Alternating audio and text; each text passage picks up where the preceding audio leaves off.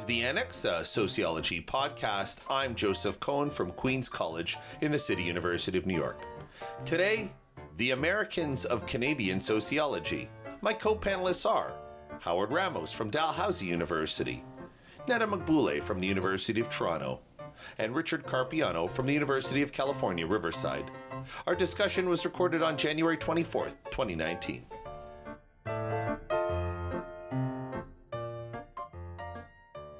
So one of the benefits of having both Howard and Richard here is we have sort of a pretty nice micro panel to talk about Canadian sociology. Some of you might remember last year, Howard was part of a panel. I tried doing sort of like a little showcase on Canadian sociology.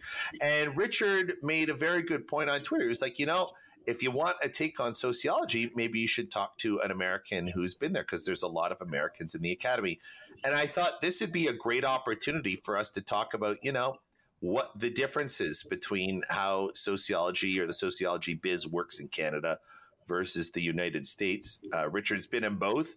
Howard knows Canadian sociology thoroughly. I only know American sociology. Howard, have you ever worked in America? Or? No, I haven't, but I have a sister who works at University of Michigan, so I hear through her experience. Oh, good. Okay, so we got lots of fodder. So, let's start off. Who wants to start off? Canada versus the United States, Canadian and American sociology. What's the difference working for a working person? Let's talk. What's the difference between the job in Canada and the job in America? Any thoughts on that one? Well, I think maybe Richard's the person who's best in the position to answer that one.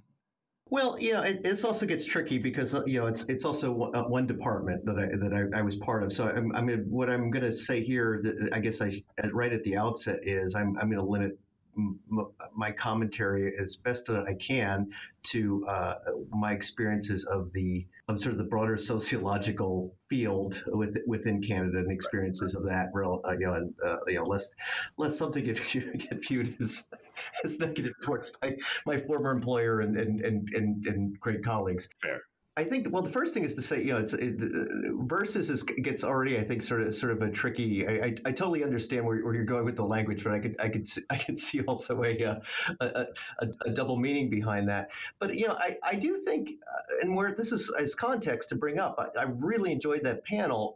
But what I have noticed is a very when discussions emerge or panels around the field of Canadian sociology, sort of the state of the discipline within Canada.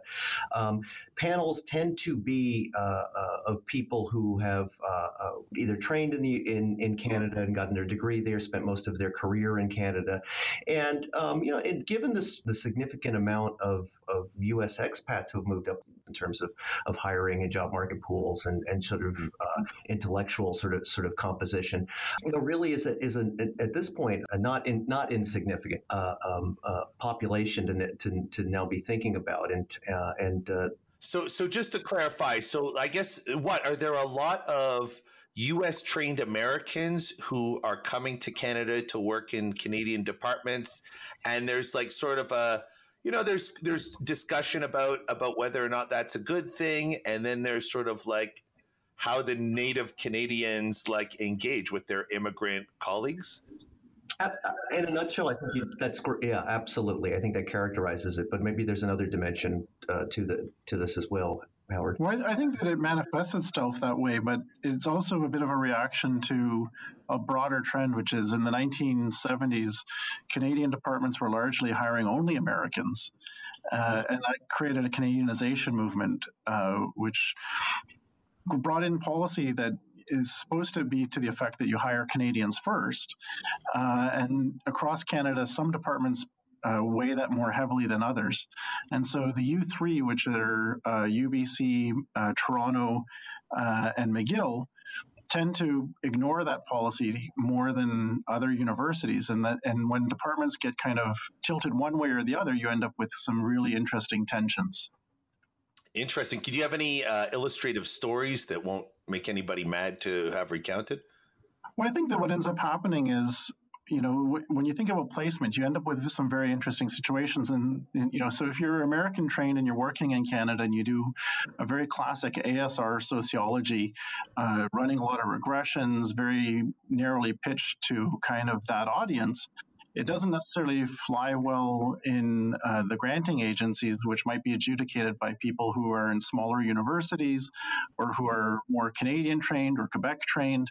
And then it ends up having this kind of incongruence of values of what's strong scholarship. And so I think that becomes the focal point of where you get some debates. And then I think the other thing is when you're trained, and so I was trained at McGill, and people often joke that people will say, oh, McGill doesn't realize it's in Quebec, and the joke is, well, no, it doesn't realize it's even in Canada. So many of the people are from the U.S. and training an American type of sociology that as a Canadian student, you often end up learning more about the U.S. than you do about Canada, and get encouraged to participate in American conferences over Canadian conferences. And when it comes time to the job search, you don't necessarily have that network to the broad range of Canadian universities. And so this creates kind of the tension. So Howard, can I ask a sort of a clarification question? So how does an ASR style sociology differ from a Canadian sociology? Well, so this is the thing that's kind of ironic about it, is a good chunk of Canadian sociology is that sociology, and anybody who says that it isn't is really lying to themselves. But when somebody says an ASR type sociology, they're talking about like a Habermas sandwich. So you have a little bit of theory at the front, you have a methods section, you run a bunch of regressions, and at the end of the thing, you end up saying, yes, Habermas was right.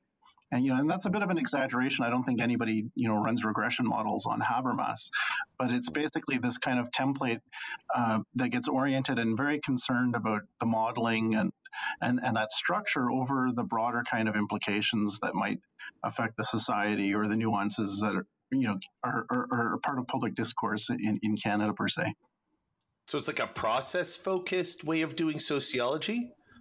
Well, I think that in Canada, there's another end of the continuum that's influenced by European sociology, which tends to be very theoretical and very critical, and not necessarily very empirical or for that matter, technically sophisticated in the methodology used, either quantitative or qualitative. And then you have Quebec sociology, which is influenced by French sociology or a microcosm of Quebec, where it's a small group of people who are talking to each other as well. So there's no single Canadian sociology, and I'm sure there's no single American sociology, but I think that kind of plurality of sociologies in Canada is what creates some of the tensions. Richard, what's your take on Howard's take, like the differences between maybe ASR sociology and Canadian quote unquote sociology? Well, I think a lot of it also gets bundled up with stereotypes too. I mean, when you think about American sociology, people immediately sort of gravitate to thinking about ASR, AJS, social forces, kind of sociology, and the topics that might get into that. But I mean, the reality is, it's a really big tent, and there's a lot of that's where the vast majority are not publishing their work. So it gets tricky of sort of disentangling attitudes and preconceptions versus sort of the realities of what people are doing. But where I'll add to that is, and I guess where it was a surprise to me in learning it, as I moved up to Canada, was the fact that as a medical sociologist, the Canadian medical sociologists were usually showing up at ASA as part of the medical sociology section.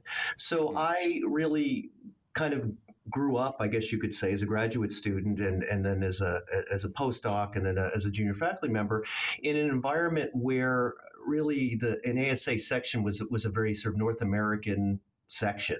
In the sense that Toronto had a number of people, for instance, who were very active in the section. University of Western Ontario would be another sort of prominent example of that. And so to then take on a new faculty position and then sort of learn sort of the new fault lines and the some things that blend and other things that were a little bit more in tension. And as Howard nicely pointed out, sort of different sociologies that really do exist within Canada was a very interesting learning experience. The other thing I did want to add onto Howard's comment too is to even add to the more of the complexity is there's the critical sort of side versus a more sort of you could say maybe traditionally sort of empirically driven sort of sociology, but within that too is also the influence of the humanities and a lot more of a blending of boundaries of different fields or disciplines where interdisciplinarity and interdisciplinary sort of areas, I would say, the distinctions between where sociology would say end and some of those areas might start, or where people would sort of define the boundaries, it seems to be very different and much more fluid than what I've experienced within the United States. So sort of where a notable one in my department would be where gender studies might end and where sociology might pick up in terms of sociology of gender. And so, or I'm thinking here in this case, one prominent thing that stands out for me as an example was one year I was doing graduate admissions and looking through files, and a letter writer was arguing for someone who came from some sort of studies department. That's this way. I'll keep it sort of purely confidential as best I can. Some ex-studies interdisciplinary kind of program, and said, look, this person is applying to your program. They don't have they don't have a formal sociology degree, but in our program they've read Foucault, and they go down this list of sort of European thinkers and who had some depending on where you are in sociology, you might kind of consider as part of your in your tent or not, or you might think of them as philosophy, and so therefore, this person, would fit great with sociology, and you kind of sit there and you're okay. So which to me, regardless of where you might sit on in your evaluation of that letter, I think in a way empirically kind of says a lot to me. It's a nice representative sort of statement about sometimes where people felt how.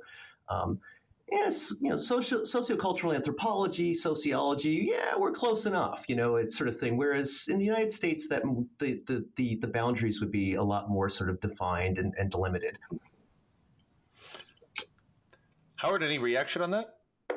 Well, I would agree, and I think that's where I think that there's this kind of difference of having more openness to a kind of European mindset of what the discipline might be, and I would definitely agree that there's more drawing on a wider range of theory and perspectives that end up focusing a lot on the conceptual without a lot of empirical evidence.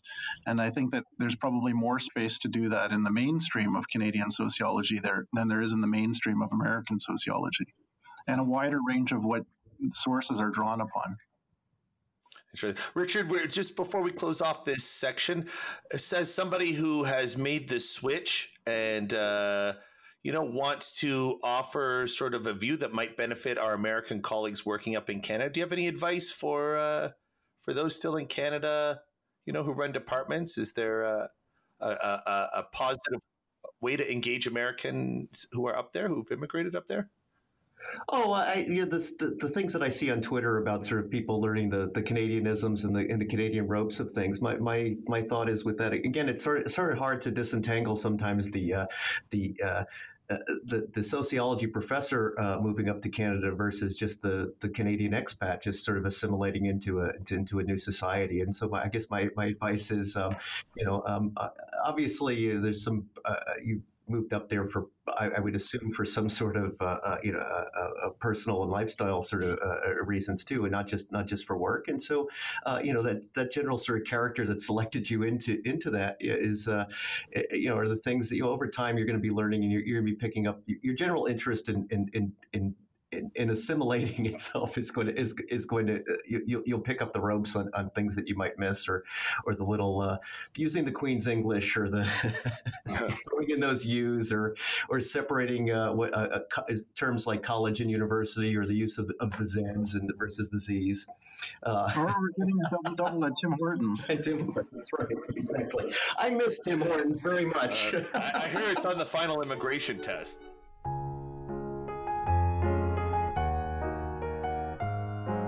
You've been listening to The Annex, an academic sociology podcast. You can visit our show site at sociocast.org/annex. We are on Twitter at Sociannex, and on Facebook, The Annex Sociology Podcast. Our producer is Liseth Moreno. Music by Lena Orsa. I'm Joseph Cohen. Thank you for listening.